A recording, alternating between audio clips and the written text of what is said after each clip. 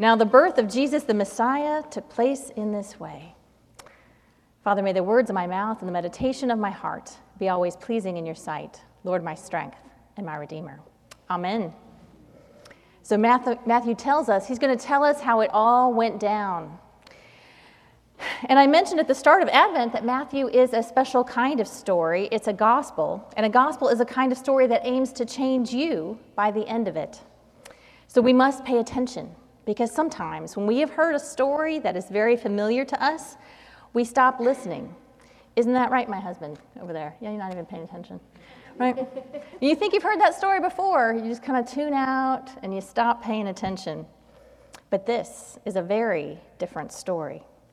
So thank you to the children for helping us tell the story this morning, and they help us see it and imagine it, but it's really different to imagine what is happening. It's really hard to see what's happening inside each of the characters, to know what they are thinking and what they're feeling.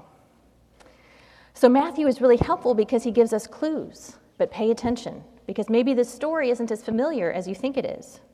We know Mary's pregnancy causes Joseph to make plans to divorce her discreetly, but why? And the interpretation that you've probably heard is that Joseph is a very righteous man and he's aware of the laws, like in Deuteronomy 22, that say a woman caught in adultery must be stoned to death.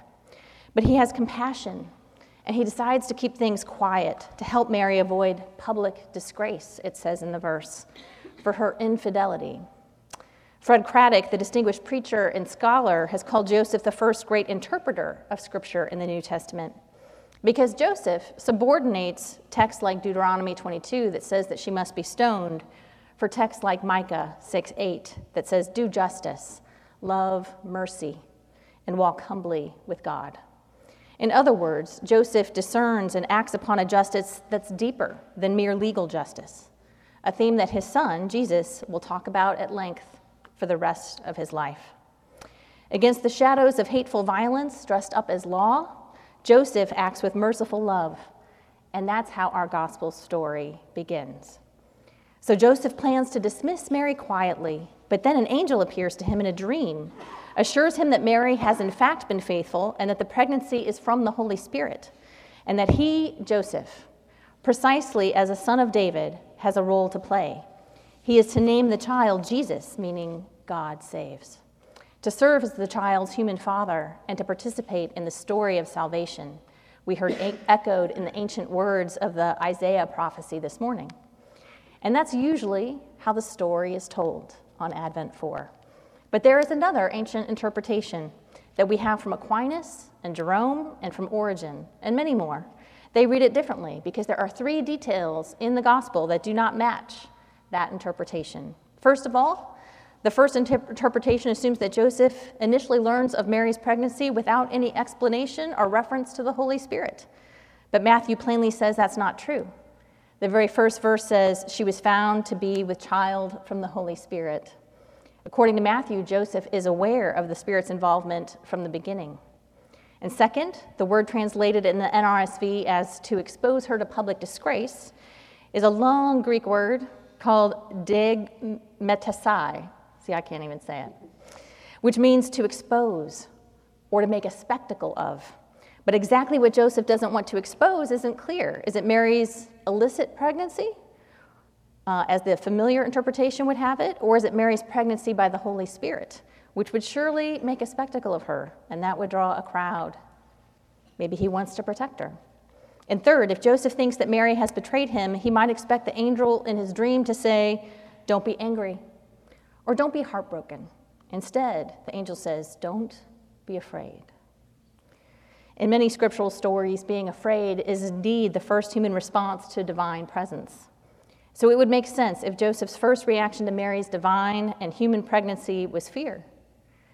Maybe the angel's message wasn't, hey, this child's from the Holy Spirit, not another man, so don't be afraid to take her as your wife, but rather, hey, don't let the fact that the child is from the Holy Spirit make you afraid to take Mary as your wife. Has that ever happened to you? Have you ever been afraid to do something because it just seemed too huge and overwhelming? Maybe it seemed a terrifying responsibility to take on, because what if you mess it up? Have you ever shrunk back from something because you wondered if you were the right person for it? Did you question whether or not you were worthy to do it? What is Joseph afraid of? Perhaps he's afraid of getting in the way of God's work. After all, doesn't Isaiah's vision of God's sign feature a young woman who is pregnant with child, not a young married couple? Or perhaps Joseph is afraid of overstepping his calling, unable to see the role of an ordinary man like him in God's glorious play of redemption.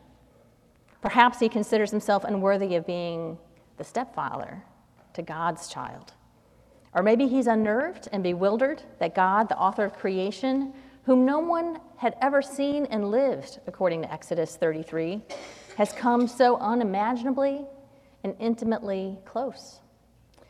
But then the angel appears to Joseph in a dream. Do not be afraid, son of David. You have a role to play, he tells him, to welcome the child into your lineage, to help name him, to help raise him, and to support Mary at every step along the way. Which interpretation of that story appeals to you? The good news is that the gospel and scripture is multivalent. There's probably truth in both of them. What we do know is that Joseph awoke from his dream, took courage, and did exactly as the angel of the Lord commanded him. Matthew's point is to ensure we understand the continuity of the Old Testament prophecies, that all of this took place in connection with Isaiah's vision. The vision that was spoken by Isaiah to ensure a nervous king of God's presence with them was that the virgin will conceive and bear a son, and they shall name him Emmanuel, which means God is with us. And so following the angel's instruction, Joseph names the child Jesus, which means God saves. But for Matthew, Isaiah's Emmanuel, God with us, shines through. This story is not just about miraculous births and being saved from sin, although it is about that, but just as much about calls to courage and to face the self-doubt that we all have, and God saving us from those doubts. In effect, the newborn's name will be the God who saves is with us. So like Mary, let us prepare ourselves to bear the Christ. And like Joseph, let us take courage that we are worthy of the Son of God to draw very near. Let us pray. Purify our conscience, Almighty God, by your daily visitation, that your Son, Jesus Christ, at his coming, may find in us a mansion prepared for himself, who lives and reigns with you in the unity of the Holy Spirit, one God, forever and ever. Amen.